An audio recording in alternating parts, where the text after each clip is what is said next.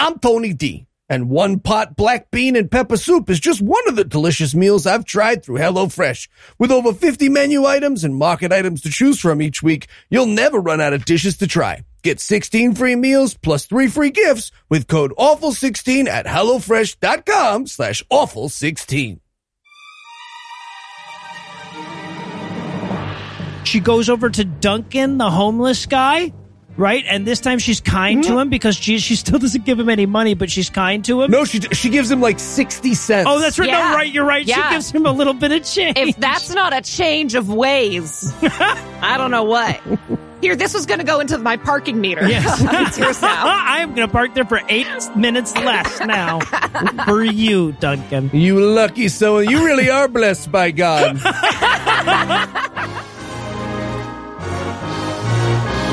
God awful movies.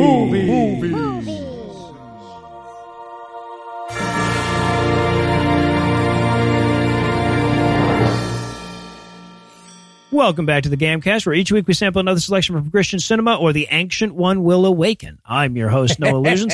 Heath will be unable to join us this week, but sitting 900 miles to my northeast is my bad friend Eli Bosnick. Eli, how are you this fine afternoon, sir? Deeply spiritually confused, Noah. Good answer. And also joining us today is returning guest masochist Anna Bosnick. Anna, welcome back. Ooh, thank you. I don't deserve any thanks whatsoever. And if you're wondering why, Anna's about to tell us. What will we be breaking down today, Anna? We watched Dying to Be Heard. It's the story of the Holocaust, but not that Holocaust. Yes. It's the Holocaust that's happening right now. Right under your Right under your around noses. you. Yeah. And Eli, how bad was this movie? Well, if you love workplace sexual harassment videos, but you wish they were put on by an Orthodox Temple of Jews for Jesus, you will love this movie. I don't even know. So many times throughout this movie, I wrote in my notes, no one will ever watch this movie except for us. Yeah. Right? Yeah, I think you're right. The family members of the people, whatever that scanning program is that checks for child porn, and us. That is it. Yeah, I have to say, after the production quality and acting talent on last week's movie, I feel like we needed to be reminded of our place in the cinematic pecking order, and this was the movie to do it, right? This was the movie to say, Oh, no, absolutely. enjoy Prince of Egypt while you can, motherfuckers. A lot of people got in our comments about how much they liked Prince of Egypt. I want to hear about the patrons who enjoyed this motherfucking movie. Oh my God. I'll tell you what, this movie did not make me try to find religion like Prince of Egypt did. Well, there you No. go. All right, so is there anything you guys want to nominate this one for being the best at being the worst at? I will say best, worst music video montages. This movie could actually be a god-awful music. Yes, twice. And I had no idea. Yeah, no, that came out of the blue. Came out of nowhere. All right, and I was going to go with best worst pointless flashback. Oh, excellent. So Lots of competition there. yeah, exactly. This movie is, you know how in like Inception you watch it the whole time, you're like, wow, this scene is a dream inside a dream inside a dream inside a dream. I should be really confused by this, but somehow I'm not, because Christopher Nolan is such a masterful screenwriter. This movie's the opposite of that, right? You're constantly like, when the fuck am I even? And almost always for no real reason. Mm-hmm. Right. And unlike Tenet, where at the end you're like, oh, that was actually really clever. I want to watch this movie again, knowing what I know. This is the opposite of that. Yep. At the end of this movie, you're just sitting there staring at a screen being like, oh, fuck you. Fuck you. And on that note, I'm going to go with best worst source of oppression. Yes. We'll get to it. Yeah, no, we're just going to leave that one as a bit of a tease. All right, well, I'll tell you what, we're going to be talking about aborted fetuses on the other side of the break, and that one always gets us feeling snacky. So we're going to take a quick break, but when we come back, we're going to dive into all the propaganda that is Dying to Be Heard. All right, guys, welcome to the first ever writers' room meeting for our movie, Dying to Be Heard. Hoorah! Woohoo! Arr. Now, as you know, we'll be bringing a very important viewpoint to the pro-life argument, that of the Jews. For Jesus. For Jesus, yeah, we're technically Jews for Jesus, but I think as people who experienced the Holocaust, who better to speak to the horrors of all the children that have been murdered by abortion? Actual Jews. Yeah, obviously, but besides them, Oh, okay. I mean, Romani people. Gay people? Or even political dissidents. sure, Yeah. those people all actually experienced but after all of those people, who better to speak of the horrors of the Holocaust than Christians cosplaying in yarmulkes? exactly cosplaying? Quakers? You guys are kind of messing up my flow here. Oh, they. I don't think that's it. No, it sounded good to me. Oh, okay. Ove. Ove. Yeah. It's a drink. And we're back for the breakdown, and we're going to open up on a fetal heartbeat because of fucking course we are. Not a fetal heartbeat. Well, no, the thing that they use in... This is, a fetal heartbeat is not the ba-bump, the dramatic ba-bump that people think. It is more like a beatboxing guinea pig. Yeah. Have you ever heard, like... Yeah, right, right. It's way different. Yeah. Way different. As soon as I heard that, I wrote my notes in Georgia. It'd be illegal for me to stop watching now. And then we get this bullshit disclaimer. This film is based on many true stories. So, not true. Yeah. So, no stories. Unless they think that fictional movies are made up out of nothing resembling life. Yeah. Woof. So, okay. So we get like this film's version of like an artsy opening. We get a black and white sand grabbing. We get sepia rain. Yeah. Heartbreak music on the beach. Heartbreak music in a rainy parking lot. Yeah. Yeah, I have a music note. I'll play my piano as loud as I like, Deborah. I'm going through this divorce too, you know. I also just want to throw out there that one of the people listed in the credits is Dr. Michael. Oh, no. And I wrote in my notes, hey, alien, that's a bad fake name. You should try again. Yeah, so we also introduce a giggly kid, some sad music, a dripping IV, and an old guy in a face mask dying. Sure. Many people's story. Yes. Yeah, exactly. Based on a lot of true stories. People did get IVs, though. Mm-hmm. So then we wrap up the credits sequence and we get an alarm clock. This person's getting up at 7:30, and I'm reminded how much I love my job. Yeah, and I'm reminded that I have a toddler. Well, Yeah. That's just life now. And below the alarm clock, there's this little note that Yes. says, don't worry, you're not fat. Who needs to see that thing in the morning? Right. Like, I've heard of these notes being on mirrors or like on your desk at work, but on the fucking alarm clock? Yeah. Like, this lady obviously called into work being like, I'm just too fat to come to work today. I'm going to sleep in. Yeah. So she gets up and downstairs. Now, I'm going to save you a lot of trouble, listener, and explain to you that this is apparently her like maid or housekeeper or something that comes in and cooks her breakfast in the mornings or whatever. But the movie plays it like this is a lesbian relationship, right? Absolutely not. Headcanon. This is her living in sin with her lesbian relationship. Okay. Absolutely. That's certainly what I saw. Mm-hmm. So, yeah. So she heads to work, but apparently she has to touch up her lipstick between the bedroom and the car. She didn't even eat breakfast. She like ran past. So Oh, excuse me. She didn't eat her unchopped scallion, carrot, and a celery stick is that what it Yeah. for was? breakfast. That is what this woman prepared for her. I wrote it. It appears that her mom is making her a Seder plate for breakfast. So, yeah. Her mom. Well, yeah, this relationship just got even more fucking complicated. Yeah. Dark. Yeah. So then she gets in the car, and I love this quick moment where she turns on the radio, and it's like the Crisis Pregnancy Center is asking for donations. And I'm like, Yeah, you know she's a bad guy because she wears makeup and she turns off the charity ad. Yes. And she ignores the homeless guy who's obviously a very religious French bulldog in a human suit.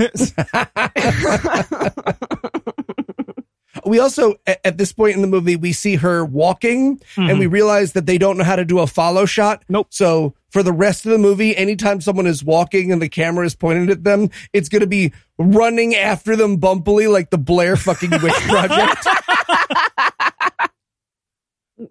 No one had a skateboard on set, apparently. Yeah, no, when she walks a long way, it's like she's walking through panels in a comic book. It's pretty fucking awful. But she power walks her way past the break room, which prompts workplace enemy lady. It's Suzanne is this character's name. Oh, God. Suzanne, she's sitting in the break room and she's like, I hate that person. She is my nemesis. That will be relevant later to the plot. She literally goes, she's so fake. Fake, fake, fake. And then she literally just stares into the camera like, did I do it?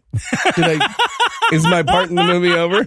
They cut her off like the audio editing in this is crazy because they literally cut her off. Her fake nails, fake hair, fake slam. Nothing else.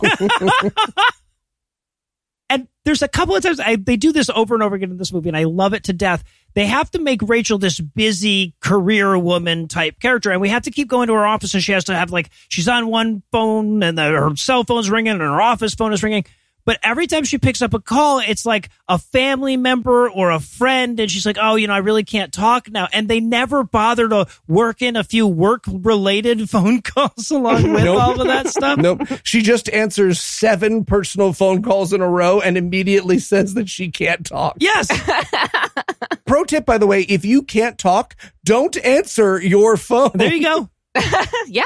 Put it on silent. That's good. Ah. Also, this set, can we talk about this? How this set is oddly familiar? This is absolutely a porn set. I have seen 100% videos in this room before. Yes, and that precise office. This is a set you rent by the hour. Yes. Yeah. The cleaning crew was so confused when there was no cum on anything. When they came in the next day, they were like, they must have done something really weird in here. I feel like they must have gotten the camera crew, too, because, they didn't bother to focus many of these shots because they were so eager to get to the bone zone scenes. Right. They're like, these people still have their clothes on. Nobody cares about this part. Yeah. So and that was my next note, actually, was if this is the setup for lesbian porn, this all makes sense. If not, it doesn't. This is where she has her phone call with her friend Kathy. Oh, God. She's hot. Kathy is super hot. Kathy's pretty hot, yeah. Yeah. I was very disappointed that didn't actually end up being the headcanon. The headcanon wasn't real. Yeah.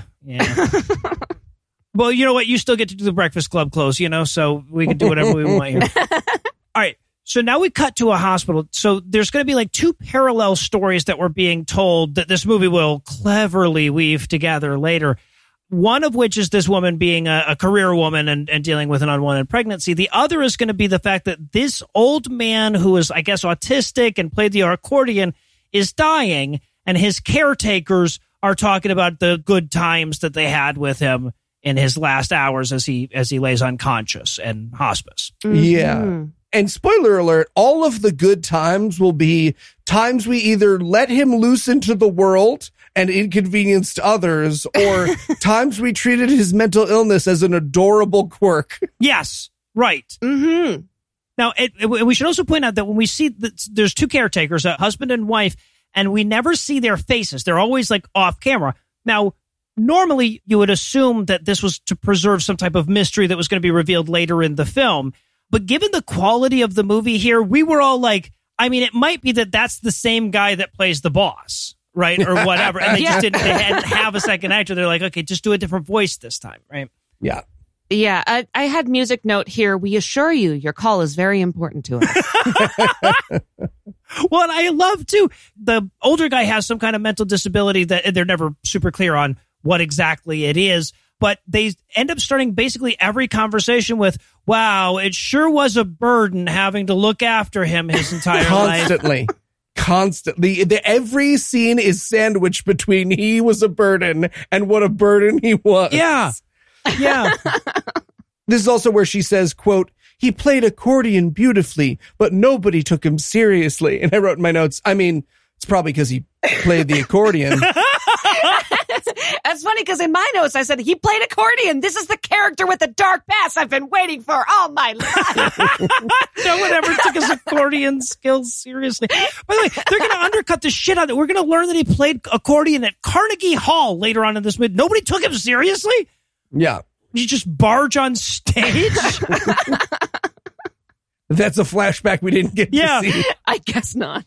So, but we cut to a flashback to his fucking accordion glory days or whatever. We're in Springfield, New Jersey in 1972, and he is a Jewish kid whose mother is very mean to him now and then later won't be mean to him. Yeah, this movie really loses the plot on the parents. At one point, the parents get so caught up in their own narrative, which we're supposed to care about, that they lose all of the characterization that they had earlier in the movie. Yeah. But at this point in the movie, they're like strict Jewish parents. Yeah, I would play accordion too if I had this family. Right. Right. Because the mom is just basically like, I ain't buying all this autism shit. He could like talk normal if he wanted to. Like, that's the character that they give her here. Mm-hmm. They will abandon that later. Yeah. This is also where they tip their hands for the first time that they are Jews for Jesus. These actors say oy vey, like my wife, a.k.a. like their protagonists trying to sneak into a Jewish event in a Mike Myers comedy. Uvai. Oh vey. Och vey. It will surprise you, neither of you, by the way, that he is not actually playing accordion. No. I'm sure he isn't. Yeah, so, but if you're thinking to yourself, wow, did we do this entire flashback just so that we could see the line, he played accordion, but no one ever took him seriously, play out? Get used to that feeling. Mm-hmm. Tell and show, as they learned in film school. Yeah. So now we cut back to Rachel's office. I don't even know if we've mentioned the main character, career woman, is Rachel. And she's getting a visit from poor man's Leslie Nielsen. This is like an underling at the company that she's going to be really mean to. Can I just take a meta step back for a second and acknowledge that we have failed our audience, perhaps as we couldn't have done before, in that we haven't talked about Rachel's wig yet? Oh, shit. Yeah, that's yeah. That is like the main character, actually, of this show.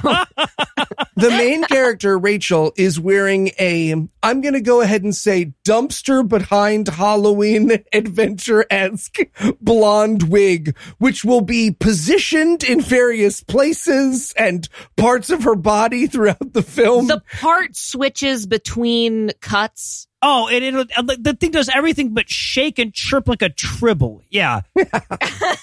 It's basically a mop on her head. It's pretty awful. But yeah, we're in her thing, and she says, "Come in," because he's knocking at the door. And then he comes in, they make eye contact. They make fucking eye contact, and she says, "I said come in." Right, and he's like, "I'm in."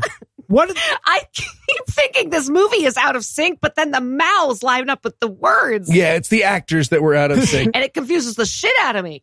So yeah, he's like, all right, so I've got a plan for the meeting. You do the icebreaker, and then I'll come in with the facts. And she's like, your plan fucking sucks.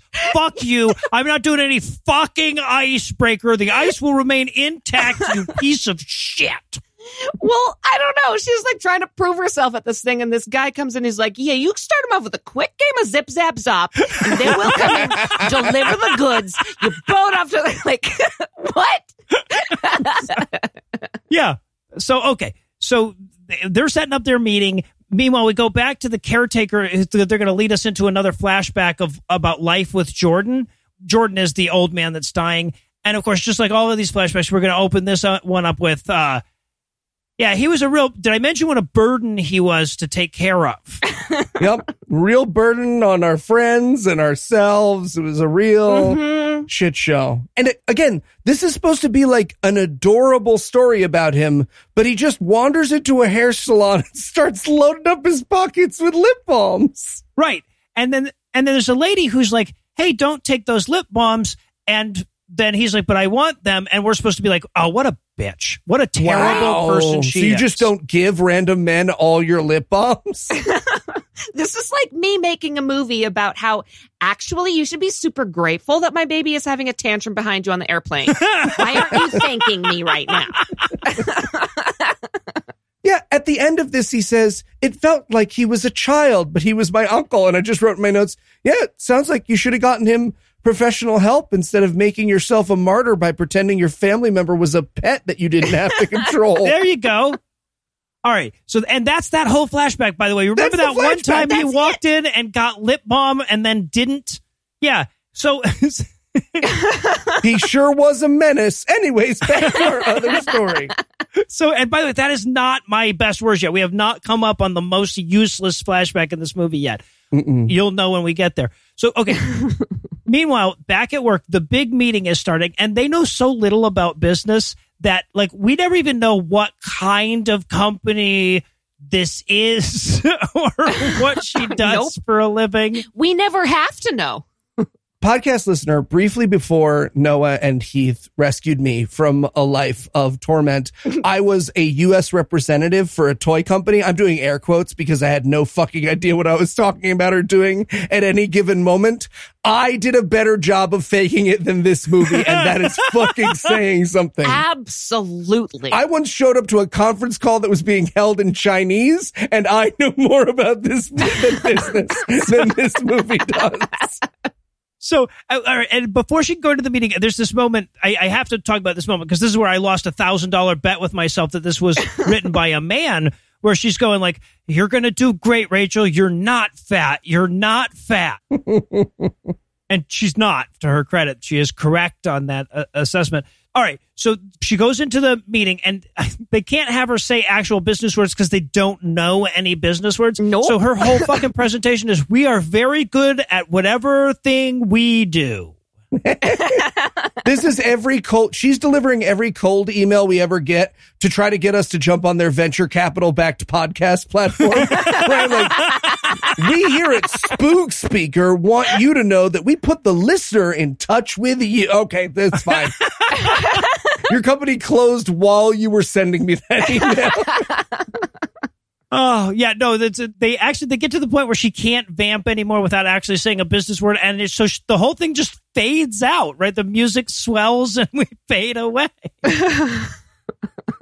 Yeah, the soundtrack literally plays her off screen. Yes, right. So, okay, so now the caretaker's wife is going to lead us into another Jordan flashback.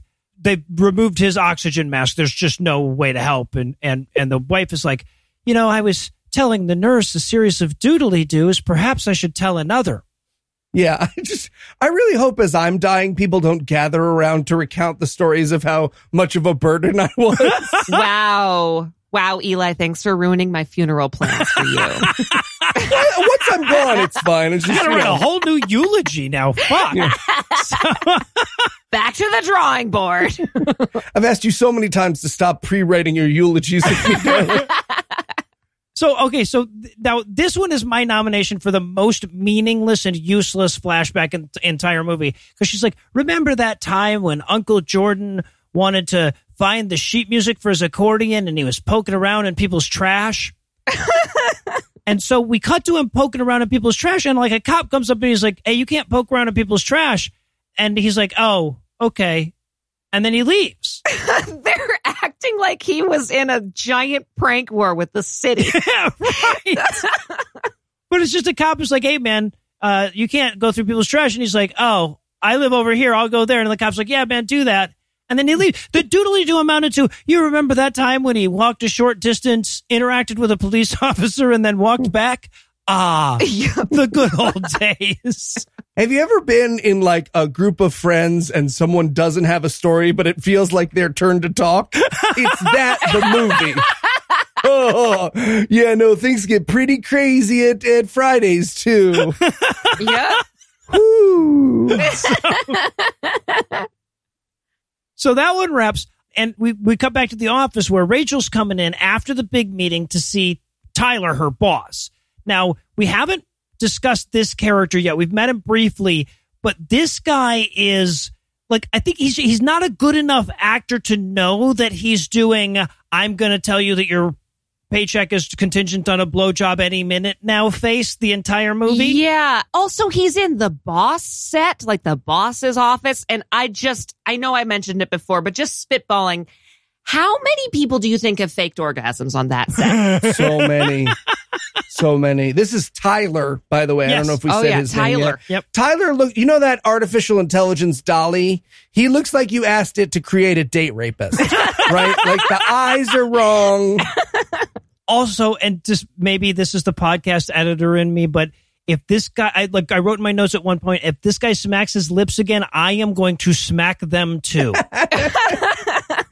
I think they only had experience with like doing talking dog movies, so they put a big thing of peanut butter in everyone's mouth before this movie too. See, I was just thinking, don't touch your face after touching that desk, Yeah. dude. That's gotta be not sanitary at all. Oh my God, you have crabs in your beard now, man. Come on.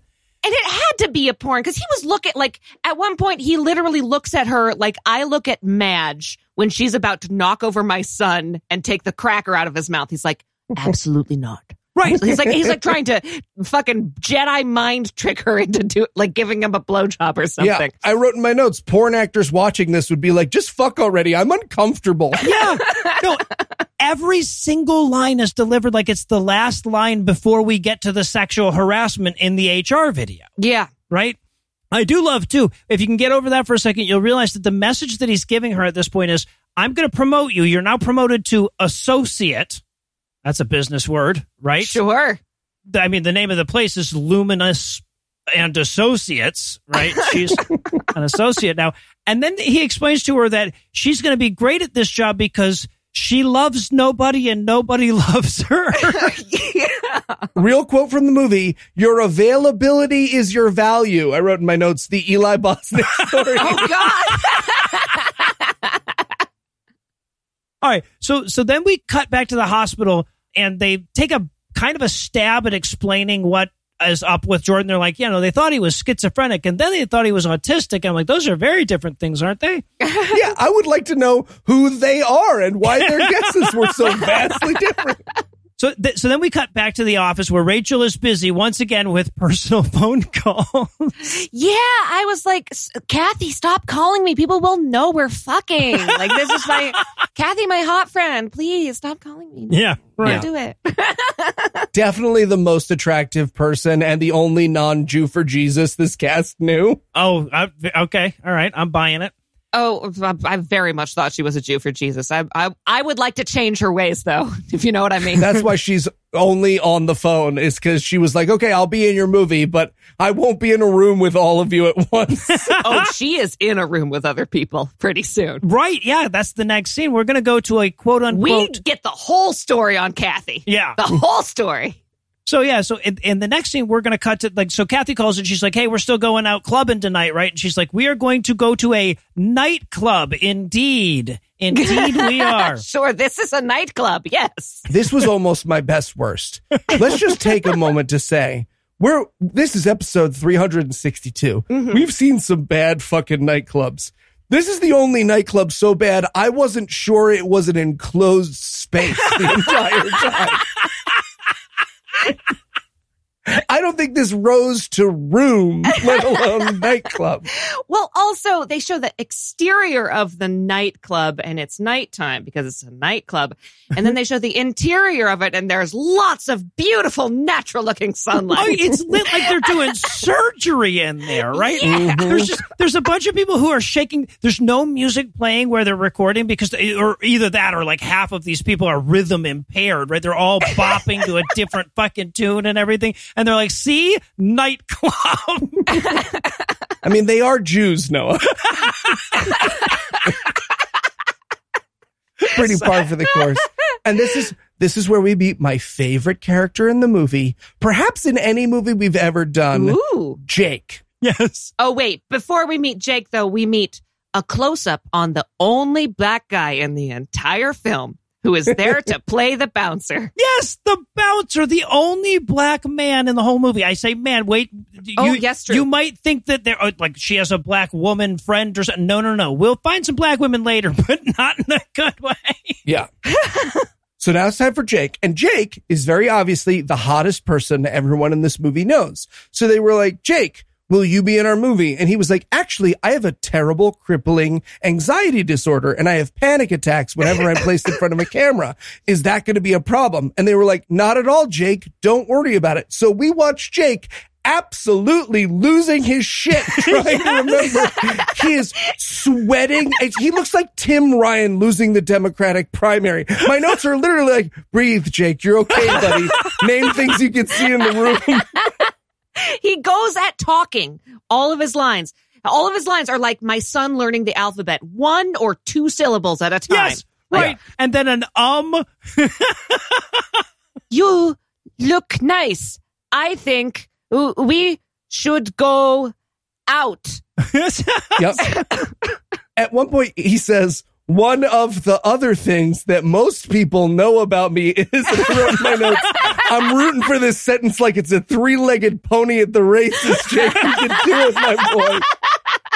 At one point, this is so good. Poor Jay, he's so nervous. I can't express the fear on his face. And he has been instructed to whisper into this woman's ear. Oh, no. Right? Yes. And it's supposed to be, because that's what people do at clubs. They whisper sexy things into her ear. Except Jake forgets he's wearing a lavalier mic. So he leans in and goes, I like chocolate too, at full volume. I laughed for 4 solid minutes. And then I watched it again. And it was better the second time because you could see him trying to think of a sexy thing to say. And then you get to see him reacting to the fact that what he thought of was, I like chocolate too. Well, the sexy things they came up for these people to say. Now, Eli, pray tell, if I were to ask you, tell me something about yourself, what would you say?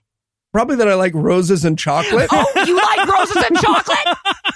Oh my God. Do you breathe air too? Yeah. Fucking fascinating. Like everybody fucking likes roses and chocolate. Who doesn't like roses? That's classic. It's so fucking dumb. Because before he even comes up, her and her friend are like desperately failing the Bechdel test, right? They're like, oh, your boss has a penis. We could talk about him. And they're like, yep, sure, good. And then he comes up with his broken English and his every third word and shit. And he says, like, tell me something about yourself. She says, oh, I love chocolate and roses. And I'm like, get a goddamn personality, you fucking idiot. I like chocolate and roses. It's like people who put travel on their dating profile. It's like, as opposed to what, my guy? I like to stand perfectly still. All right. But he's like, hey, can I buy you 11 drinks? And she's like, I would love 11 drinks. So we get the montage of her having a little too much and him getting a little handsy, and her friends decide at a certain point that they need to intervene. Yeah. But the most half-hearted intervening Yes. anyone's ever intervened. Oh, no, don't fuck Jake. Oh, no, don't. It's time to go home. Don't do this. And then the second she does, she's like, no, I want to stay. Like, I never get to go out. They're like, oh, fuck you. Yes. And they just Fine. leave her. You know what? We tried for 2 whole minutes. Let her get date rape. Yes. So her friends failed to talk her out of going out with Jake. So we watch her like drunkenly stumbling back towards his place. And then, everything fades out because this movie's not going to like get any more detail. Absolutely no steam. On sex stuff. Well, and this movie knows as much about sex as like a 4th grader who found porn in the woods. All right. Well, it looks like these two are about to dance the devil's disco. So we're going to need a minute to wash our eyes out with soap. But we'll be back in a minute with even more Dying to Be Heard. Noah. Hey, Eli, what's up? Good news. We don't need Anna anymore. What are you talking about? Okay, so I made up this machine, and last night I sucked out all of her talent while she was sleeping, and now I can write songs for the show. So like, la la la, music stuff, la la la. Yeah, I'm not sure that worked. But Eli, if you want to take your music to the next level, why not just try Masterclass?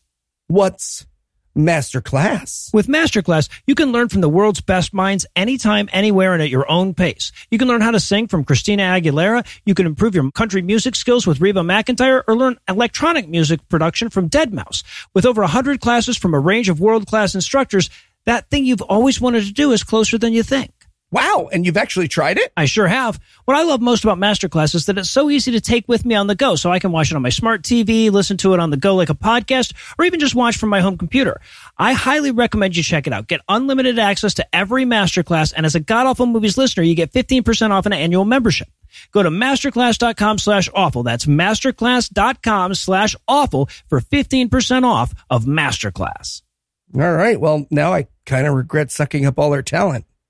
Eli, did you vacuum my hair while I was sleeping? I should go. Yeah, sounds like it. Mr. God? Yes? The Jews are here, sir. Come now, Peter, we've talked about this. I know, sir, you said not to let in any Jews into heaven, but because you think it'll be awkward because of the Holocaust, because of the thing. You turn your back for 1 decade, am I right? Could have happened to anybody. Anyway, the problem is we can't turn these ones away. Why not? Just give them the old Jesus was my kid excuse. Well, okay, so that's the problem, sir. These are Jews for Jesus. Like they're Jews and they believe in Jesus. That makes no sense. That's just Christians, Peter. Right? That's what Christians... Yes, no, exactly. But they keep the yarmulkes and the songs and stuff? I see. So you're telling me they took the most difficult and cloistered parts of Judaism and then added damnation as a worldview? Added damnation, yes, sir. Geez, what's next, Burkas? Well, actually, sir, there's a small group based in Israel. You know what? Never mind. Let them in. I'll just avoid them. Yes, sir. Humans and their religions, am I right, Peter? Yeah, wait till I tell you about the Mormons, sir. The who? I'll explain later. Did you say morons? I mean, yes. That's hilarious. And we're back for the breakdown, and we're going to rejoin the story in yet another flashback from the mystery redhead. If you haven't figured it out yet, it's, what's her name? The main character. Okay, I didn't figure it out really? yet. And I was like, why aren't they showing this woman's face? They're just, she's going to turn around and it's going to be the date rapist.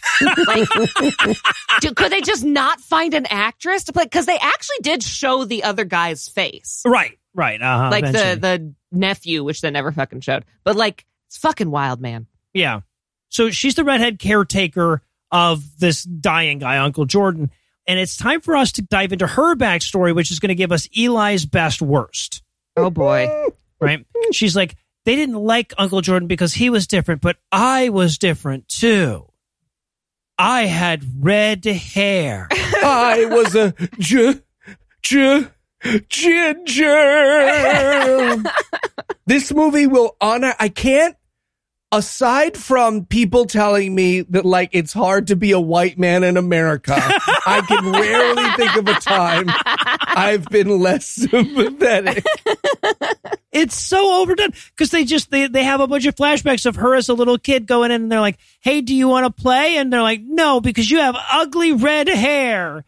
Yeah, and these kids were not on board with saying these things. No, they were not. Like, they used a lot of dubbing over what they were saying, and their mouths were like, of course I'll play with you. Yeah, right. It's like Eli doing little kid voice. Yeah. Over, no, icky. Also, she's being introduced by a mom, and when they're like, no, you have shitty red hair, the mom's just like, well, there's nothing I could do with these 5-year-olds who are being mean to my... There's no alternatives. Yep, you're right. You know what? Good one. You got her, guys. Yep. They fucking roasted you. Did you hear that? Oh, my God. The plight of the fucking redhead. I'm like, isn't this character supposed to be Jewish? Right? Because anti-Semitism is a real prejudice. And then it occurred to me, like, what if it was just that this kid was encountering terrible anti-Semitism over and over and again in her life, but just thought it was because of her hair color? Oh, my God. That's my headcanon for this movie now. We don't want you around. By that, you mean redheads, right? Yeah, What? exactly. Right. Like you're kind here. Redheads will not replace us. Damn it. So then we cut back to Rachel. She's getting a call from her doctor. It looks like she's pregnant. Yeah, they open this with her spilling her coffee. Yes. And I remember being pregnant, and yeah, totally. The worst part of it was how clumsy I was. Absolutely. Absolutely. Those early months, too. Yeah, no, I'm sure it said in the script, spills coffee pregnantly or something. Yeah. Mm-hmm. Well, I love that her first reaction, she says, you're pregnant. And her first reaction is, no, I can't gain the weight. Yeah. This is the universe of this movie. Gaining a pound, worse than forced birth. Having red hair is akin to having a belly button on your fucking forehead or some shit. And never trust a French guy. Never trust a French guy. The takeaways. But see, that's the thing, though. In order to make a movie that is anti-abortion, you can't really acknowledge the reasons why women have abortions. Right? If you show that, like, oh, wow, you know, she wouldn't be able to, like, pay her bills or whatever if she had to take the pay cut that she's going to end up having to take in order to blah, blah, blah, blah, blah, then all of a sudden you could be sympathetic. So you have to pretend that the real reason that women have abortions is stuff like, oh my God, I would lose my figure. Although I will say, my second favorite character in the movie comes out here, which is the doctor. Yes. She's like, you have to understand, it was just a lapse in judgment. And the doctor says, yeah, you'll figure it out, and hangs up on her. Yeah, as she's saying that, the doctor's basically doing the yada yada talking too much gesture with her hands. Or She's got some, oh no, I'm coming. Just give me 1 second. Yeah, right. So we get that scene. She's at work when she gets the call, by the way. She's like screaming about it in her hallway at work. And then we cut back to a flashback of her with Uncle Jordan again. Well, I'm sorry, we're not supposed to know it's her yet. It's, you know, sure. redhead. Just a random little girl with Uncle Jordan. Well, how could it be her? She's blonde. Yes.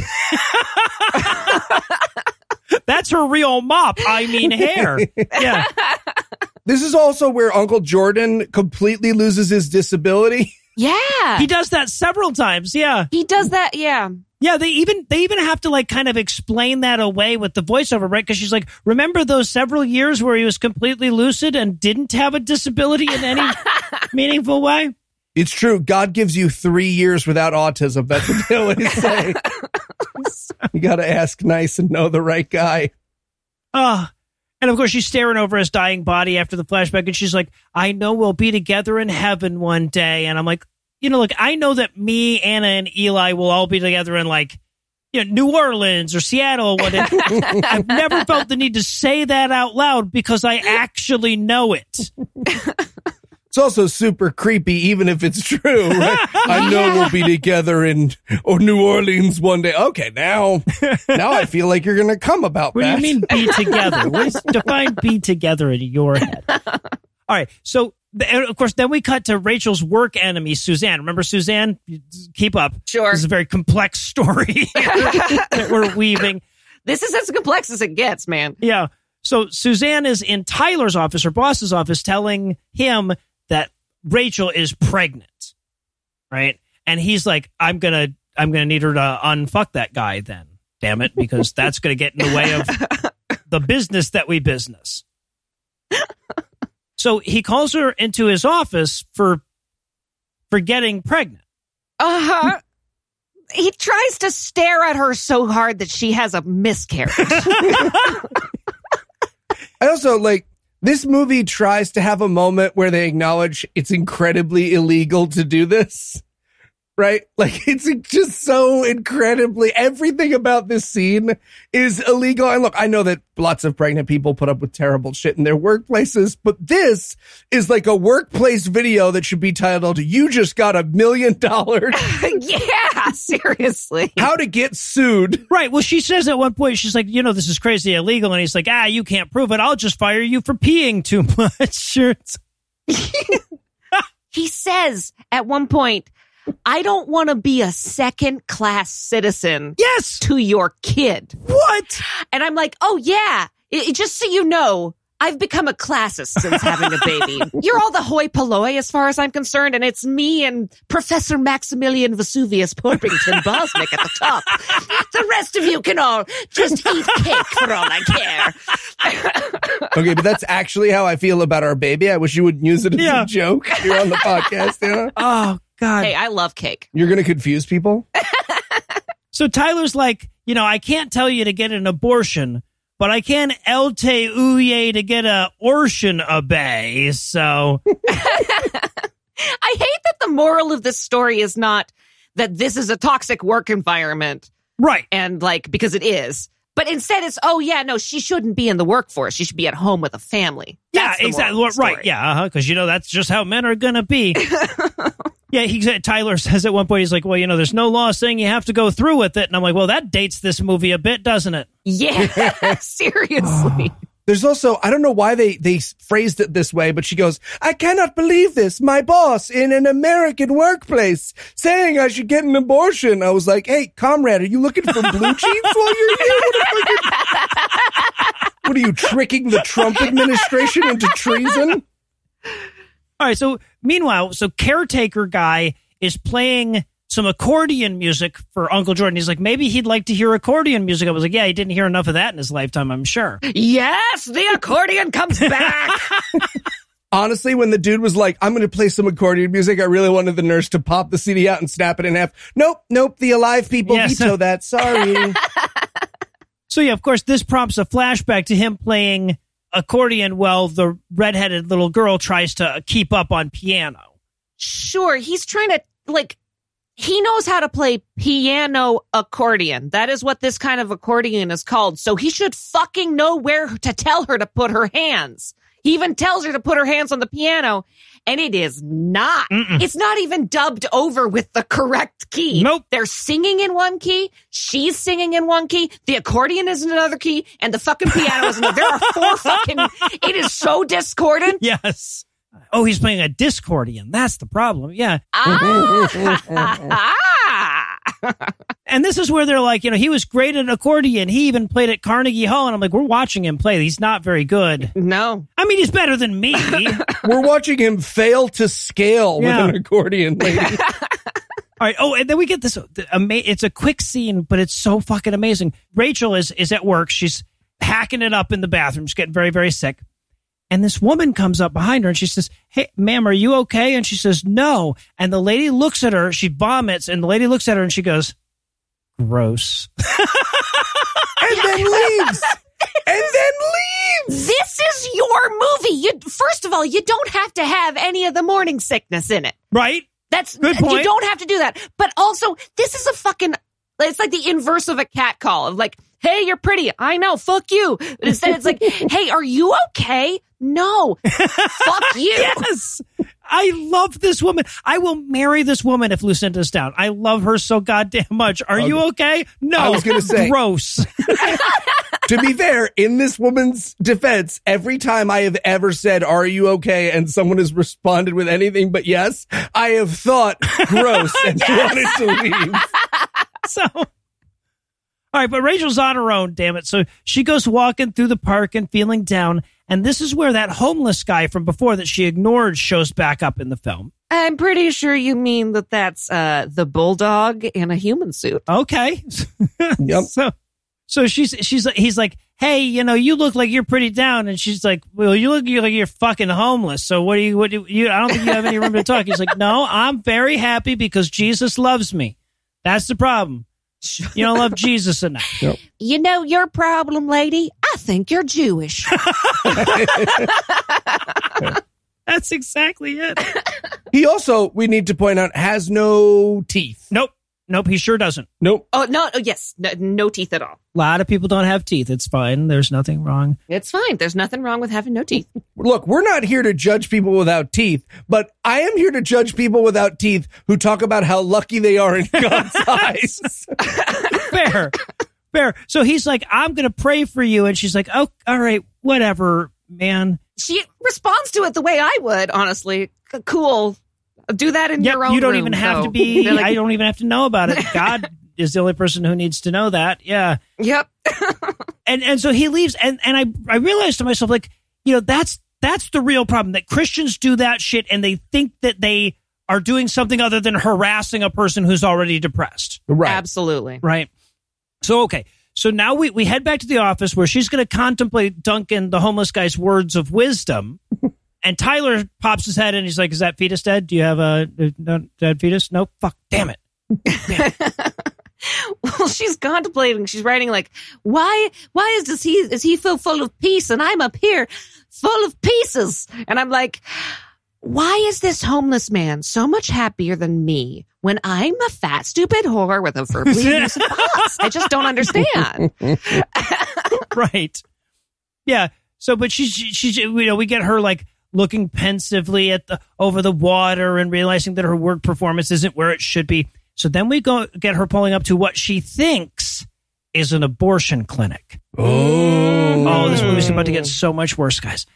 It is. There's also this great where she goes to fill out the paperwork. She starts to write her name, and she's like, oh, wait. And she crosses it out and goes with a different one. Yep. Let's see. Name of patient, Anna Bosner. Wait. Let me cross. Hannah Schmazenberg. They'll never know. Fucking killing spy it, crushing it. Spycraft. It's a pen. And then right underneath, it's like fucking your address, all the stuff. Yeah. She hands the lady the paper. I want her to be like, please ignore the part where I forgot my own name. I thought you needed a name. I realized after I started to write it that you needed mine, and specifically, you should specify on your paperwork. But yeah, so she's like, so are you the doctor that's going to do the abortion? And the lady's like, oh, this isn't an abortion clinic. We tricked you. And she's like, really? Really? And this is where Noah realized that fake doctors' offices will be the hero of this film. Mm-hmm. And little figurines of babies in different sizes. Yep. Also, I noticed on the desk behind her. Yep. Adorable. Yeah, so Rachel's like, well, I'm sorry, I was very, very clearly misled on the phone. And the crisis pregnancy center lady is like, yep, you sure the hell were. We're actually a crisis pregnancy center. We are Christians pretending to be medical professionals so that we can harass you better. Mm-hmm. I know. Can you believe this is legal? It's Wild, crazy. right? It's crazy. I just want to make a quick note that the audio in this scene is pieced together like a fucking ransom note. Right? Like she is overdubbed somewhere. Oh, no, she's actually in the room. And then the lady who's talking to her is overdubbed later. And then the mouths don't match up. Well, and halfway through all of that, like their good microphones got repossessed and they had to use the other ones. Yeah. Sure. And then they had to obviously go back and change some words for legality or some shit, or they didn't properly quote the Bible or some shit. So she'll be like, and then Moses, and then like, Yeah. I should point out that she says, like, look, I would like you to read this Bible passage where it says that God knew you when you were small or whatever. Before you were in your mother's womb, yeah. There are literal abortion instructions in the Bible. But yeah, no. God got a preview of you like a fucking trailer on IGN. That's his position on abortion. Yeah, also, this is so fucking stupid. Rachel's like, well, this shitty-ass fetus is going to fuck up my career goals. And the crisis pregnancy center lady is like, sounds like you're going to make a great mom. Sounds like someone's lucky. well, she also is like, let me see those beautiful eyes, and like brushes her hair out of her face. I'm like, fuck, is this where this fuck scene comes? Right? Is this where it comes? Oh, look at those beautiful eyes. Yeah, let's touch each other a little bit more. So, okay. So we finished that scene up. Don't worry, we're going to revisit the crisis pregnancy center in a flashback later, despite the fact that we actually have that scene right now, right in front of us. So, but then we get Redhead telling the nurse, Uncle Jordan's nurse, about some more doodly-doos. Oh, yeah. This time we're going to talk about a time that he learned something about Jordan's mother or father, rather, that she could never unlearn or something. Oof. This is the time that this is the only reason my parents would agree to be in the movie. Just put up with this for a second. Yeah. Well, they cut to a Hebrew prayer, and there's a bunch of fucking awesome Yiddish songs, in my opinion, at least. Partially, probably because I can't understand the lyrics, but like, there's a bunch of cool songs in Judaism, and nobody at the table is singing along. Nope. So they're doing a little song. They're doing the accordion, and then afterwards he's like, "Hey, let me bless you, kids." And they're like, sure, it's not going to be a musical blessing, seeing as how we just fucked up music. He's like, it sure the fuck is. Well, it's a blessing with an opening song anyway. I wrote in my notes, I'm going to get to show off my singing chops in the movie, right? Because I didn't play Tevye in the off Broadway run of Fiddler on the Roof. For nothing. It's so fucked up, too, when he gets to the blessing. He's like, may God bless my son with greatness and brilliance and my daughter with kids. Yes. Yeah. He's like, may Jordan be like blah, blah, blah, and blah, blah, blah from the Bible. I don't know the fucking Bible. And may Shayna, may you be more owned. Yes. Yes. Because he's like, may my son be like Isaac the warrior and Abraham the leader, and may my daughter be like, okay, technically 2 rape victims, but one kind of tricks a guy into it, so that's fun. May my son be like war criminals and my daughter be enslaved. Wow, what a blessing. And then he's like, oh, also, God, while I've got you on the line, no more holocausts, if you would, right? I feel like no Jews believe in God if they don't include that at the end of all their prayers from now on. The only honest Jews are the ones that are like, and by the way, I just thought I would mention again, because apparently this needed pointing out, no more Holocausts, please. Jesus Christ. If you're going to hawk me about grandchildren, you should hawk God about no more Holocaust. And then, okay, and so then the daughter's like, oh, come on, Dad, come on, Mom, how bad could World War II have really been for the Jews? Oh, boy. And this is going to lead us into, well, Jordan's going to stutter us into, apparently he has a stutter now. Yeah. That just showed up. That just disappeared when he got older. And sometimes when he was younger, right? Sure. Yeah. So, but he's like, Dad, tell us your Holocaust story. So he's like, oh, I can do that. This will be a flashback inside of a flashback inside of a flashback. Why not?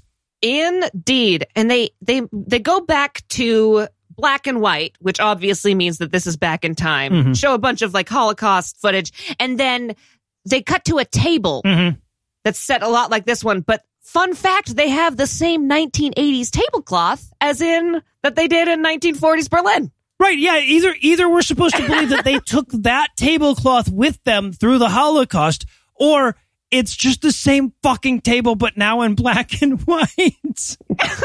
with sad klezmer behind exactly. it. Yes. Old-timey Judaism, old-timey Jews. Yeah. Now, so we're going to actually get his Holocaust story in a series of flashbacks. This is only the first one, right? This is the one where they broke in on their meal and they kidnapped him and his family. Yes. Yeah. And this is, again, they can't not make this funny. The Nazis came and they destroyed our home and they said they were going to pay us, but they didn't. He ends on they said they were going to pay us, but they didn't. That's the close, yes. He might as well pull out a contract. And you see right here, it says, but instead there were ovens. So, you know, I think we can all agree that the missed pay is the worst part of what we went through. So we cut immediately from that to a long scene of Rachel moping at home, you know, looking out over her porch at the lovely view, and it's just not giving her any succor whatsoever. Mm-hmm. Yeah. Also, we learned here that she apparently has a picture of her boss on her mantle.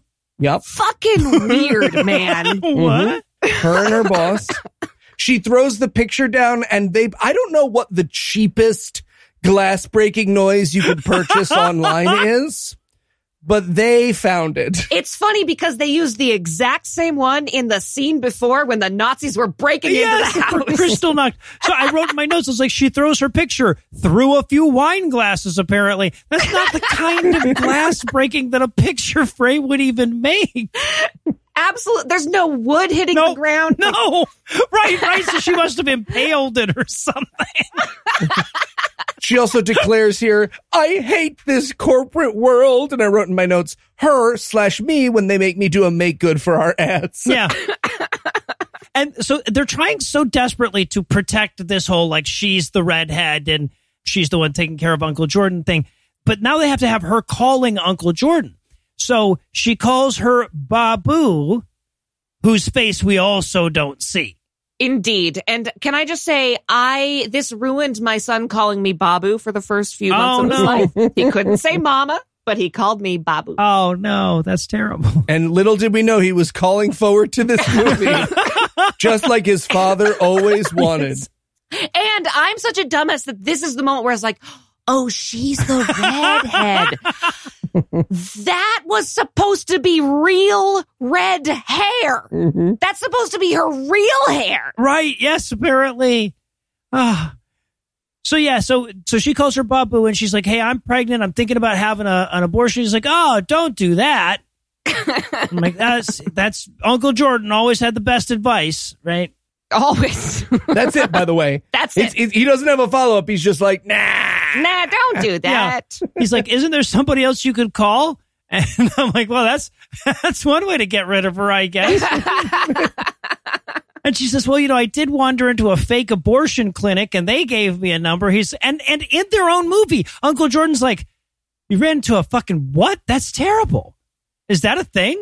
Why would they have fake abortion clinics? That can't possibly be legal. What happened to my stutter? What mental illness do I have? But now we're going to flash back. She's like, I walked into this fake abortion clinic at doodly-doo, right? And we've got her, she's getting an ultrasound, and this opens with the lady who's doing it saying, like, thank you for giving consent. Yeah. And me and Noah know this, but Anna, would you like to guess why they included that weird, clumsy line inside of the movie? Because I'm sure they always require consent in order to give you a fucking ultrasound. Well, yes. Also, because it's so fucking early, they would not have done it on her belly like they show in the thing. Well, of course, yeah. They added this because, fun fact for anyone in the audience who doesn't know, pregnancy crisis centers get in trouble all the time for physically forcing ultrasounds on people. Yes. And when you're doing, not a lot of people know this too, but when you're doing early ultrasounds, you don't do it through the stomach. You do it through the other part. The butt. It's not.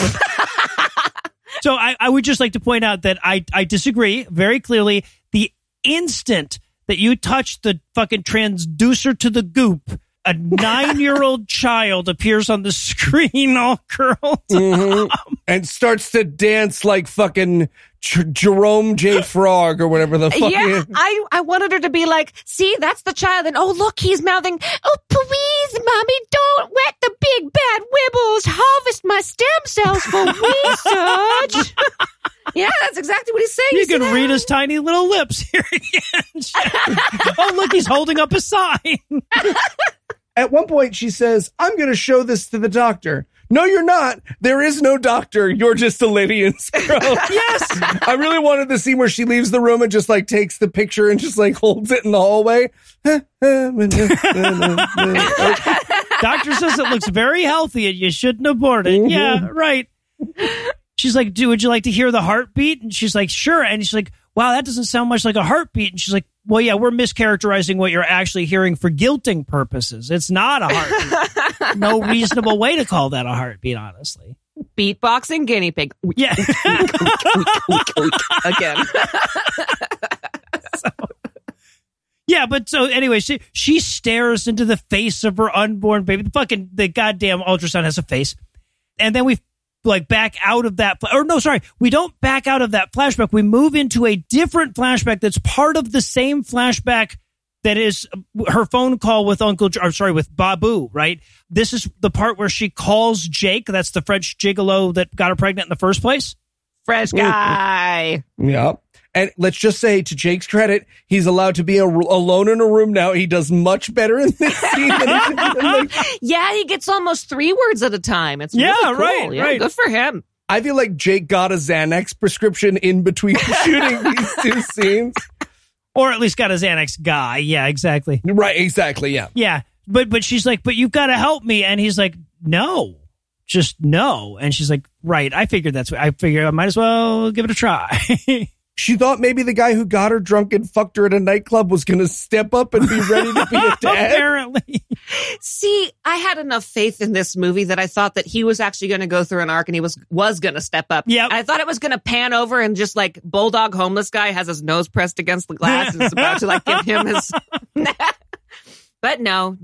Yeah. So, but now we back all the way out of that flashback. She hangs up with Babu and she calls Kathy, her hot friend. Kathy. Now, apparently at some point between the last time we saw Kathy and now, Satan has ripped out her empathy with some kind of a spell. Yeah. She is just all the way evil now. Yeah. It's such a weird moment because Kathy's been her friend up to this point. She's like, oh, Kathy, I don't know what to do. And she's like, that's because you're fat and you suck and your wig is stupid. Yeah. Yeah. At one point she goes, it's not a baby, it's worthless tissue. And I was like, okay, worthless feels like a weird adjective to add to.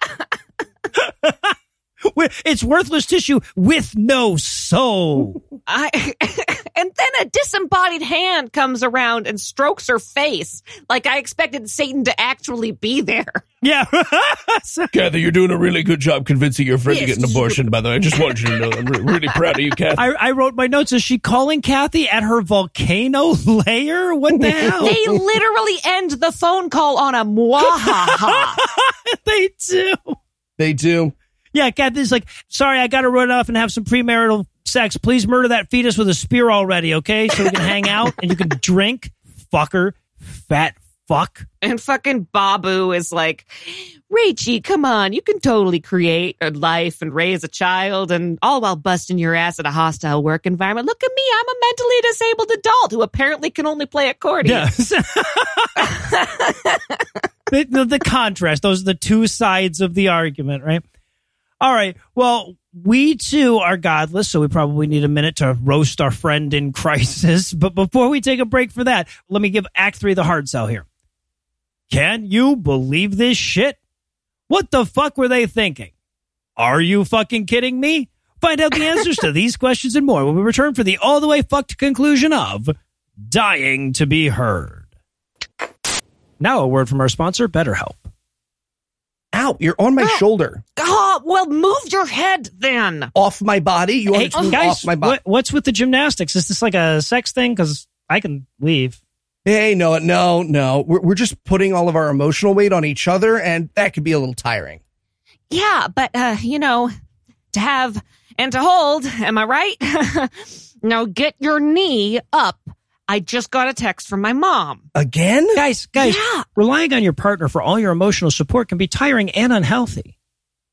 Well, what are we supposed to do? Well, have you tried therapy through BetterHelp? What's BetterHelp? BetterHelp is online therapy that offers video, phone, and even live chat-only therapy sessions, so you don't have to see anyone on camera if you don't want to. It's affordable, financial aid is available, and you can be matched with a therapist in under 48 hours. So we don't just have to lean on each other? That's right. Plus, our listeners get 10% off the first month at BetterHelp.com/awful. That's BetterHelp.com/awful. All right. Well, what do you say, Anna? Shall we start leaning on our therapist for a change? Just let me finish this text from my friend who's having a breakdown right now. Okay, I'm going to need you to be more specific. Hi, Mr. Lusions. I'm Bosnick. What seems to be the problem? Well, yeah, I was in my garage trying to read something on the ladder, and I fell. I think I may have broken my ankle. I see. Yeah, it certainly looks that way. Yeah, so am I going to need like a x-ray or a cast? Or Oh, sorry. I should explain. This isn't a doctor's office. This is a crisis medical center. What is a crisis medical center? You see, we're Christian scientists who believe all maladies may be cured by prayer. Have you considered praying about your ankle? But you're wearing scrubs. Aren't you a medical professional? No. Scrubs are just clothing you can buy, not copyrighted or anything. So, no. okay, so to be clear, you're a religious group masquerading as a medical service so that you can push your religious agenda on people at literally their most vulnerable? Mm-hmm. Yeah, but hey, at least you're not pregnant. Am I right? No, that's true. I should be in jail. You 100% should be in jail. Yeah.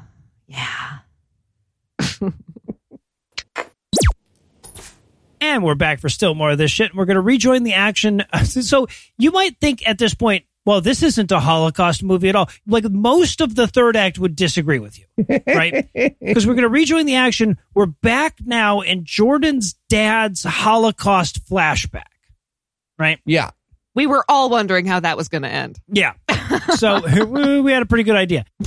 So Mom jumps in and starts telling the story at this point. I feel like she could let him tell his own. Yeah, it's talking about him like he's not there, which is wild. Yeah. This is so Jewish. Only Jews could interrupt each other's Holocaust story. Oh my God. I wanted them to start to bicker at the table. Do you want to tell the story or am I going to tell the story? No, it's fine. You're going to miss the whole part about the gates. No, I'm not going to miss the part about the gates. What would you know if I'm going to miss the part about the gates if you interrupt me right away? You got into that part. Raise your voice at me.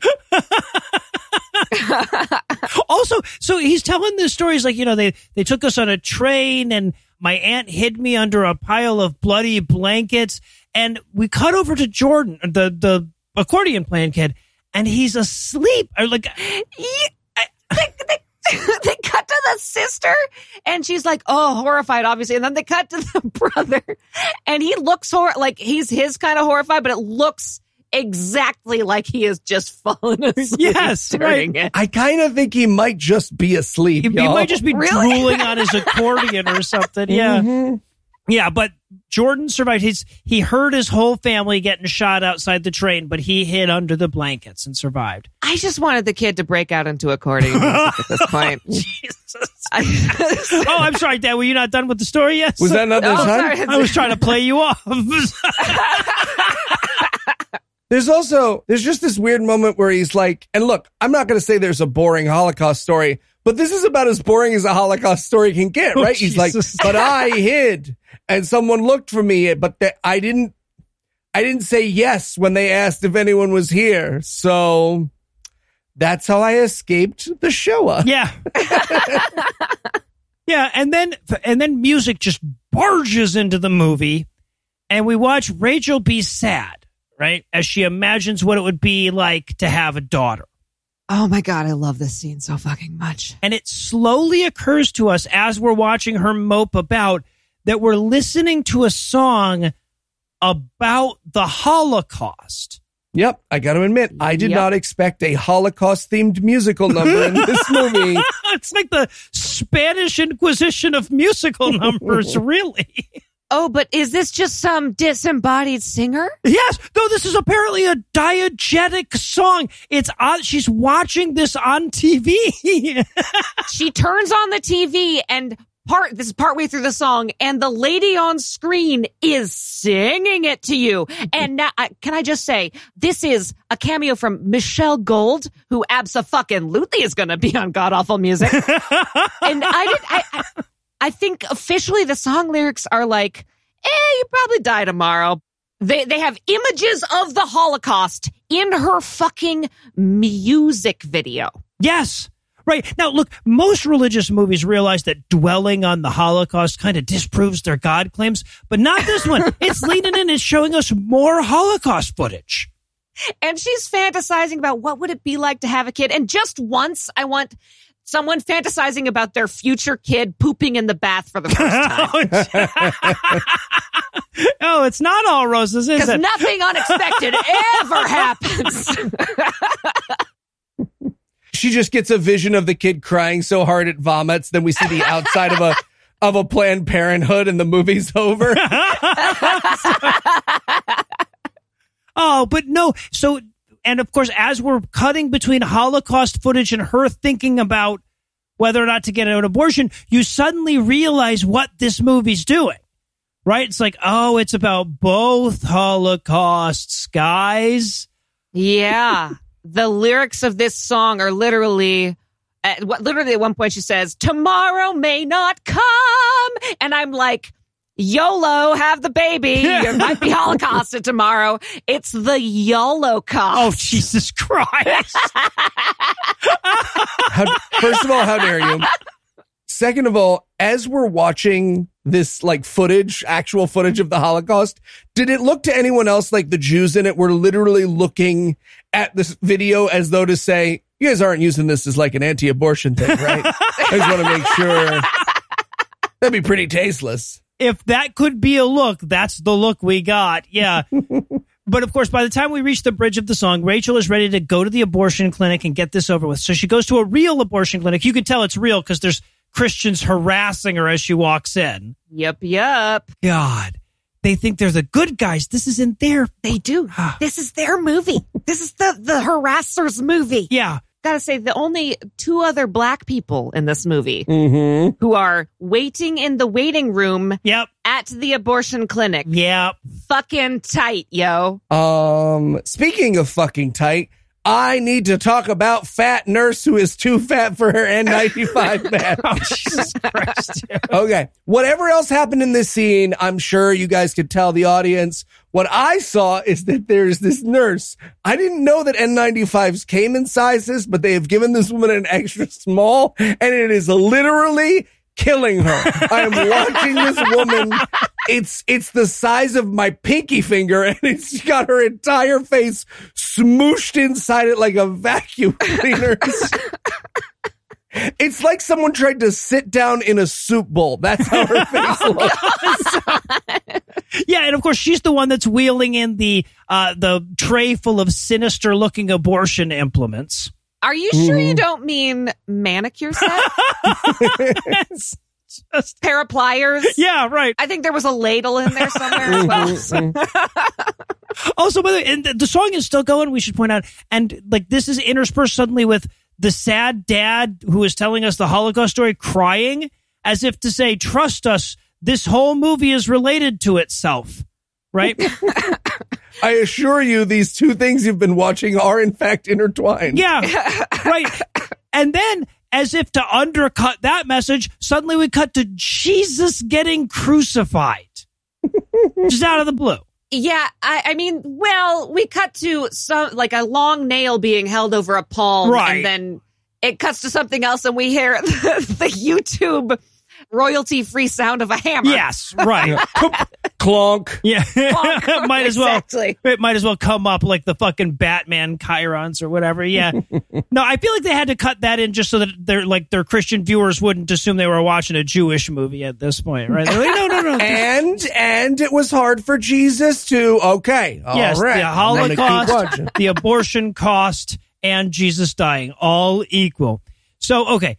So, but then we get her, like, she thinks better of it, and she rushes out. She runs out of the abortion clinic. And we get an overdub of, I guess they got a New York street pedestrian to call after, hey, get back here. What's the problem? Yes, what's the problem, they said. So she runs out. All the Christian protesters are there, and they're like, oh, no, do we harass you or no? And she's like, no, I didn't do it. And they're all cheering. And I'm like, she could they could all say that. They could all say they didn't do it, guys. I really wanted the abortion protesters to be like, all right, well, then get the fuck out of here, you gold bricker. Go get a job, lady. Like, yeah. I bet you expect us to pay for that, baby. Wait, your sign says you would adopt my baby. What sign? You're crazy. Yeah, and also what's the most amazing part of this to me, she drives away, and we see one of the protesters praying, thank you, God, thank you for talking her out of the abortion. Now, could you make her a little less Jewish? Right? Like, that's exactly the next line is, but now can you lead her to Jesus? Yeah. And music note I had here was Amazing Grace, but make it Suzuki Book 1. It's like boom, boo, boo, boo, boom, boo, boo, do, do, do. It could have been a music box, There you honestly. go. Yeah. Your version of Amazing Grace is dragging everyone down. Can you pep it up a bit? Yeah. So she drives to the lake and she cries for Jesus. There's this amazing moment where she's like, Jesus, can you come and help me or whatever? But they have like a VO of her asking Jesus to come help her over her asking, like both are playing the fucking actual audio and a VO that's just disembodied. So fucking weird. And then flashbacks to every scene in the movie. Yeah. Mm-hmm. Yeah, no, we get flashbacks of the entire movie. And then, of course, at the end of it, she decides that she is a Christian after all. Oh. Finally. Yay. Yeah. You did it. And then we cut back to the Holocaust story like we've been there the whole time, and that's not weird. Yeah. Right? Apparently, after a long weep, Dad continued his Holocaust story. Yeah.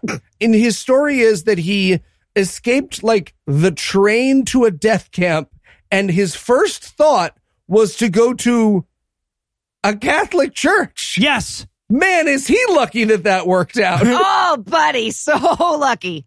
So we watch him run away from the train. The ADR for him running is fucking crazy, right? Because first of all, it might as well just be somebody yelling, "Clomp, clomp, clomp, clomp." And secondly, like, we don't need that. We get that he's running, right? There's no other sounds. We don't hear the sounds of the night in the forest or whatever. It's just a silent thing, and then clomp, clomps. At one point, he jumps over a wire fence. Was that supposed to be barbed wire? No. A chicken wire fence. Really wanted him to land in a chicken coop. I don't know why I did this. Could have gone around. There's a fence to show me that and everything. I like how they had to cut mid-clump. They're like, clump, clump. He jumps and they're just like, a clump. Nope, not now. Clump. There it is. Is a jump a half a clump or no Yes, clumps? I don't even know. But eventually he gets to the church and the nun opens the door. And he's like, yeah, my parents died in the war. I'm not Jewish. Who said that? You're Jewish. Can I come in? She's like, yes, I was just in the middle of singing Ave Maria. Let me finish up as I my lead you God. inside. Okay, music note for this was, hey, Kathy, do you mind singing that again into my voice memo? And I thought it was just someone, like the music in the background, but then it cuts to her and she's singing.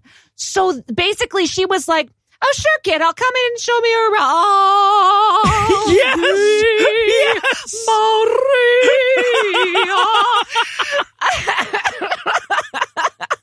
And he's like, and I walked into the church and I was pretty impressed. It was really big. And I'm like, yeah, because they took all your money and built church with it, Yeah, I gotta say, my response from going to a death camp to a giant palace to Jesus would not be, this place fucking rules. Jesus Christ. And then the dad is like, and I knew just then that God had heard my prayers and I was going to become Christian from that point on. And I'm like, oh, so the other 6 million Jews, not so much, though. They didn't think of praying, apparently. They didn't think of hiding or praying. Apparently not. Whew. And then, of course, they have to yada, yada, yada the rest of his story. It's like, and then I was adopted by Catholics, so we moved to America, and then they died, and then I met your mom, and then I started telling you this story. It's like, you could just end. Once you lived through the Holocaust, we could have gotten the rest of it. I got a slightly different story, actually, because he said, and then a fucking ad started playing, so it was like, but then Beat Shazam is back on Mondays on Fox. It's like, Yeah.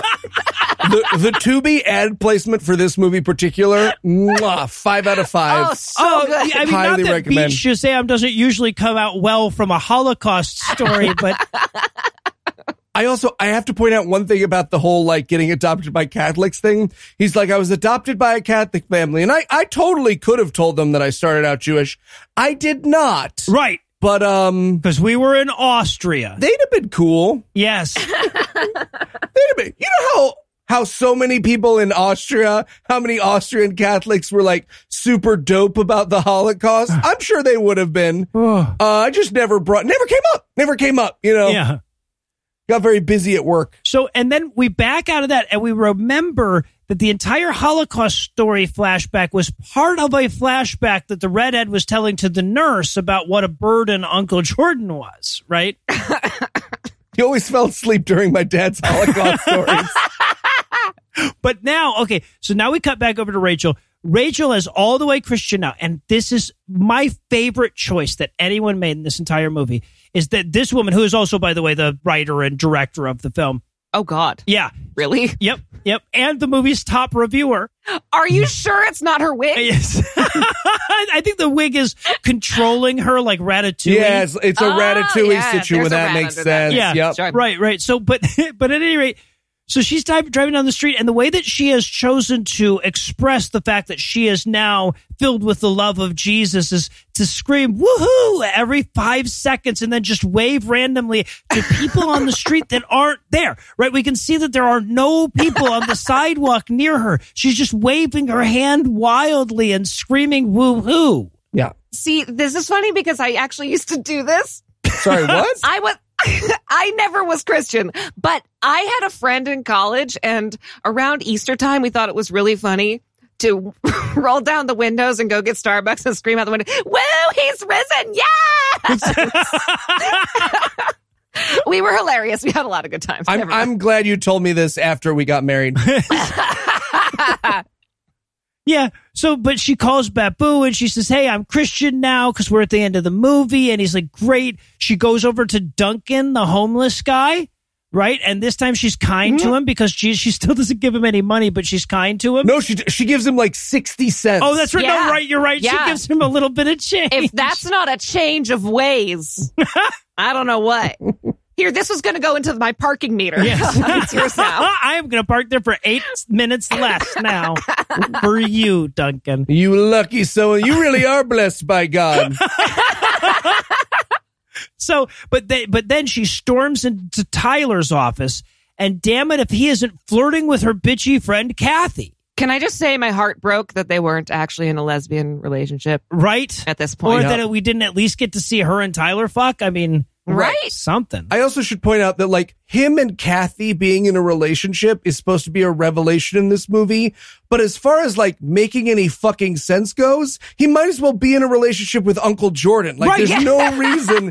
We've never seen these characters interact. We have no reason why they would. Kathy is not a coworker of hers. Yeah. Yeah. Right. But she's like, I need a word with Tyler. Get the fuck out of here, Kathy. And she's like, I don't even know what the hell I'm doing in this scene. Fine. Fine. And then we don't hear her telling him that she's going to keep the baby. Instead, we just cut to outside his office and him going, what? And then, like. Which obviously was recorded, yelled down a haunted elevator shaft somehow. Yeah, no, they went to Mickey's Haunted Mansion just for that one piece of Just for ADR, that one. apparently. Okay, Yeah. cool. That makes more sense. Yes. So then she leaves. I mean, she's got 8 fewer minutes on the parking meter, so she's got to go. But because she's Christian now, she stops and talks to her receptionist nicely, which she hadn't done before. Yes. Who we never established as a person in the... It's the weirdest Scrooge moment to choose for your character. It's just to be like, I'm free now. My soul is saved. Hey, Katie. How's your mom? Yes. Your summer. Also, how the fuck does Jesus give you stalker powers? Because, like, she all of a sudden knows everything about Katie's life. Right. Yeah, right. Exactly. Like, oh, well, then How's obviously. your mom's cancer? Right. So obviously she's been nice to her before, right? It's like God powers give you the powers of a so-so mentalist. Yeah. So she gets back in her car, starts driving down the road, screaming woo-hoo to nobody some more. Mm-hmm. And it's another movie montage. We get another musical right here. We get Beckham Shay's Life, which, by the way, I am immediately downloading. This song it's like Beyonce's Freakum dress, but Beyonce is wearing a yarmulke. It's all right. I'm sold. So, okay. So yeah, we hurry through a bunch of shit now in this montage, right? We get her at the library learning about pregnancy and or Jesus.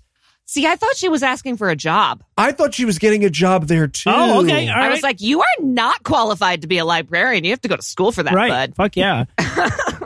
So, but we see her going to Jews for Jesus church. We see her giving birth. We see her giving birth in a musical montage. Yep. The whole birth of the child that this movie is about is just one of the many steps of this hurried montage. Yes. We see her roommate, maid, lover giving her tea. Yes. Yep. While she's putting her feet up. Very, very, very understanding roommate. Yeah. Sure. I think it's supposed to be her housemaid or her housekeeper rather, but okay. we never clearly established that. Never.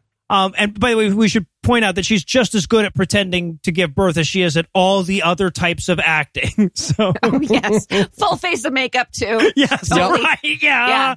No sweat to be seen. Same hair, same wig as always. Oh, and then of course we see her. So now she's at church with her baby, and she meets the guy who's going to be her husband. I guess I just have him down as Chinless guy. Oh, this man. He's no Jake. He's no Jake.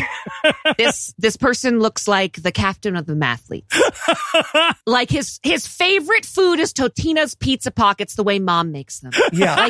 Like someone shaved a bear and then said, go find an outfit at Kmart. Yes. Yep. It's your happy ending. Why would you include in it, this is the guy I settled for? Yeah, right, exactly.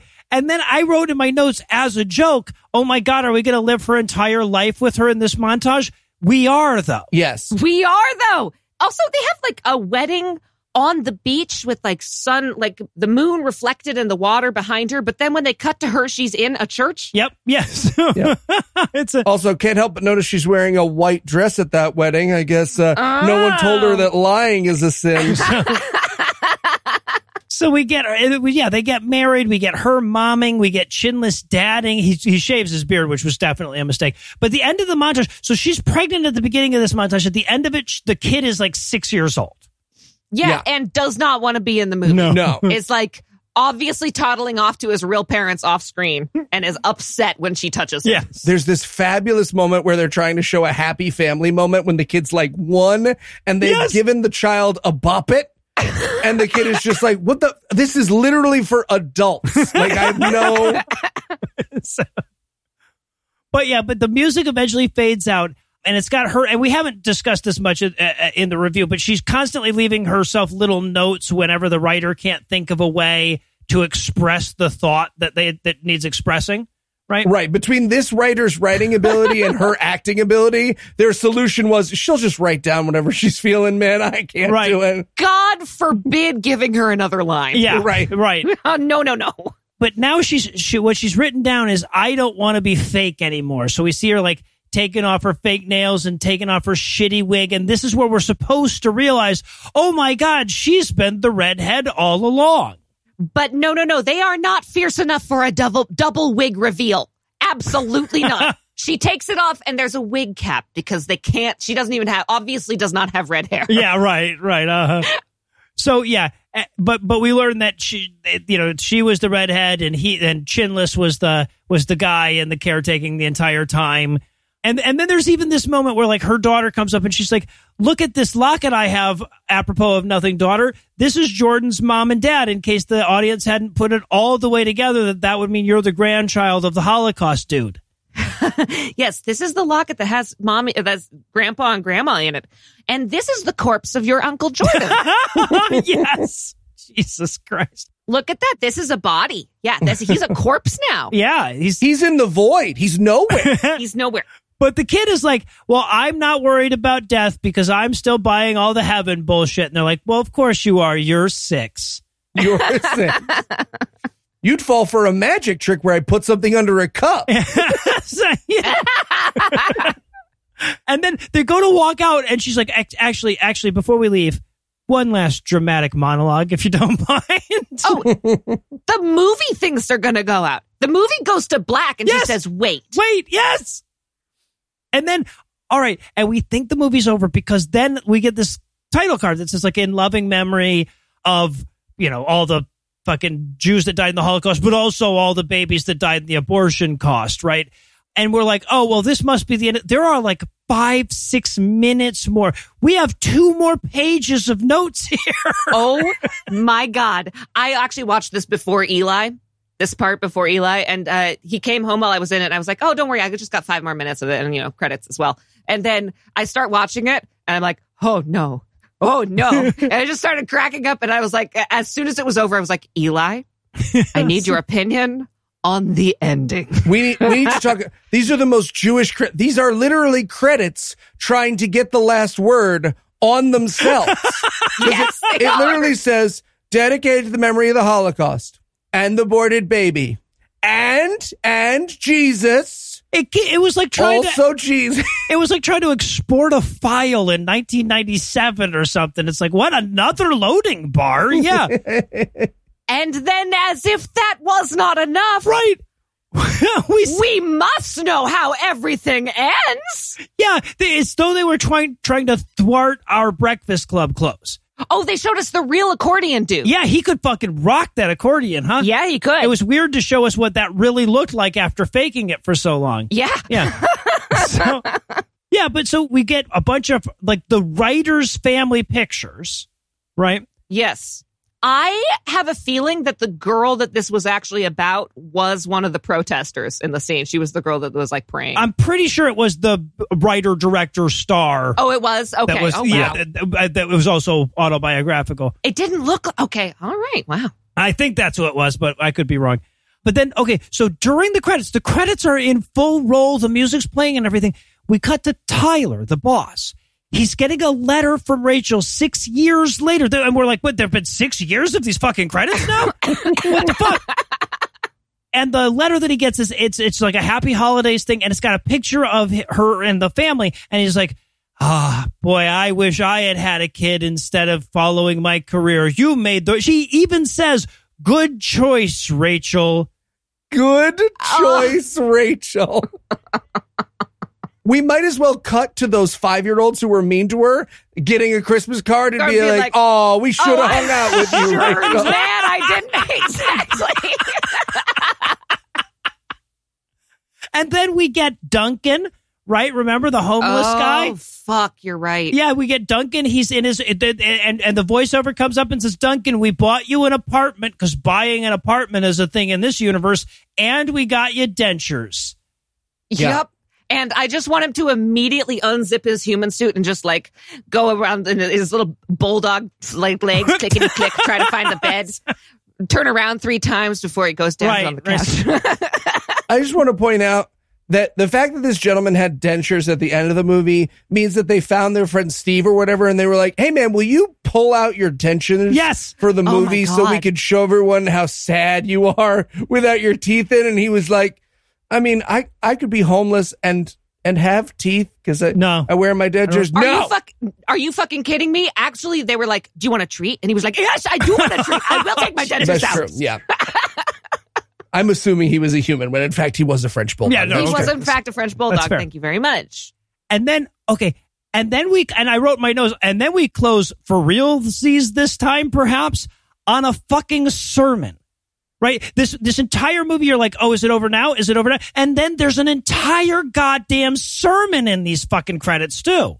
Beginning to end. Yes. With bullet points on a screen behind yes. him. It says, a sermon about the Holocaust of the unborn. Yeah, no, the fucking closing message of this movie is, yeah, the Holocaust was bad, but not like abortion bad.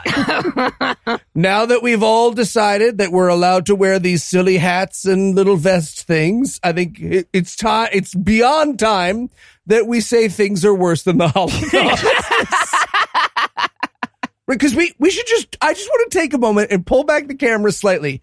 Jews for Jesus are not Jews who find Jesus. They're Christians who are just like, and I want the hats too. Well, they're both, but they're either that or they're Jews that convert to Christianity. Yeah, right. It's one or the other.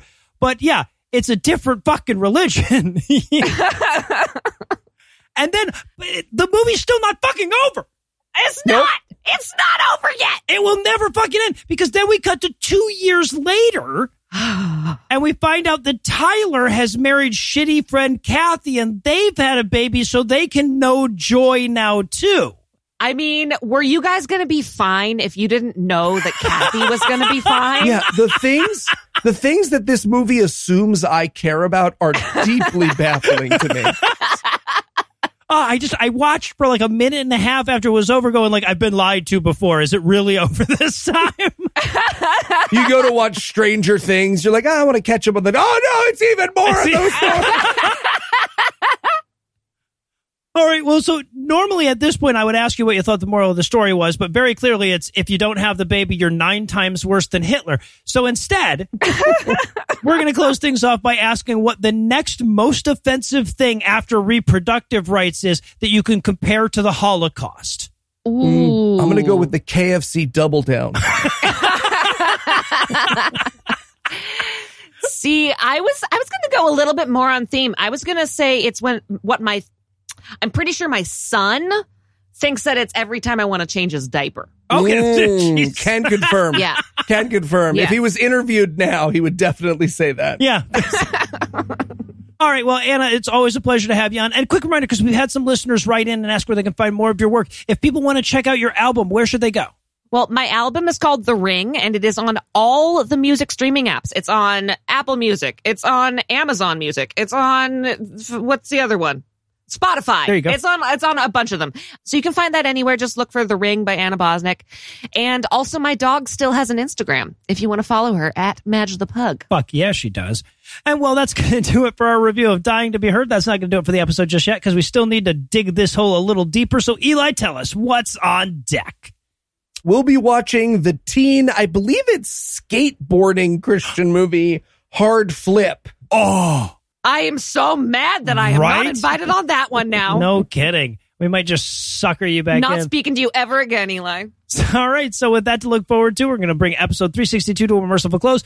Once again, a huge thanks to Anna for hanging out with us today, and a perhaps even huger thanks to all the Patreon donors that help make the show go. If you'd like to count yourself among their ranks, you can make a per-episode donation at patreon.com/godawful, and thereby earn early access to an ad-free version of every episode. You can also help us a ton by leaving us a 5-star review and by sharing the show on all your various social media platforms. And if you enjoyed this show, be sure to check out our sibling shows, The Scathing Atheist, Citation Needed, D&D Minus, and The Skeptocrat, available wherever podcasts live.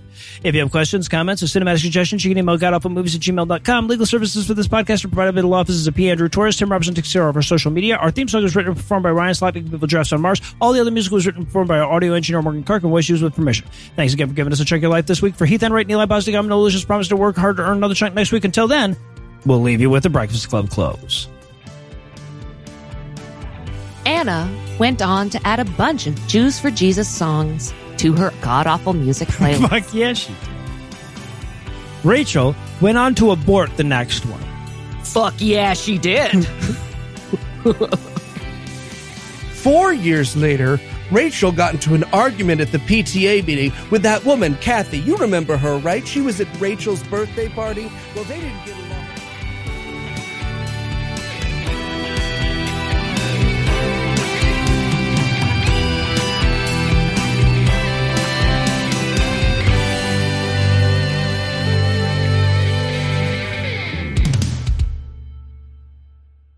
So, Eli, my mantra is not to grow old stupid, right? Because I've just met so many people who grew old stupid and like refused to get glasses even though they needed glasses and shit like that.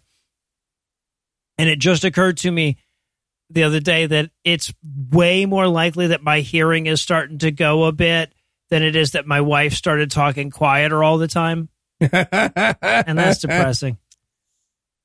Yeah. Oh, no. Boy. Well, you know. I mean, Or she's just gaslighting you. Yeah, she could. I hope that's it. The preceding podcast was a production of Puzzle and a Thunderstorm, LLC. Copyright 2022. All rights reserved.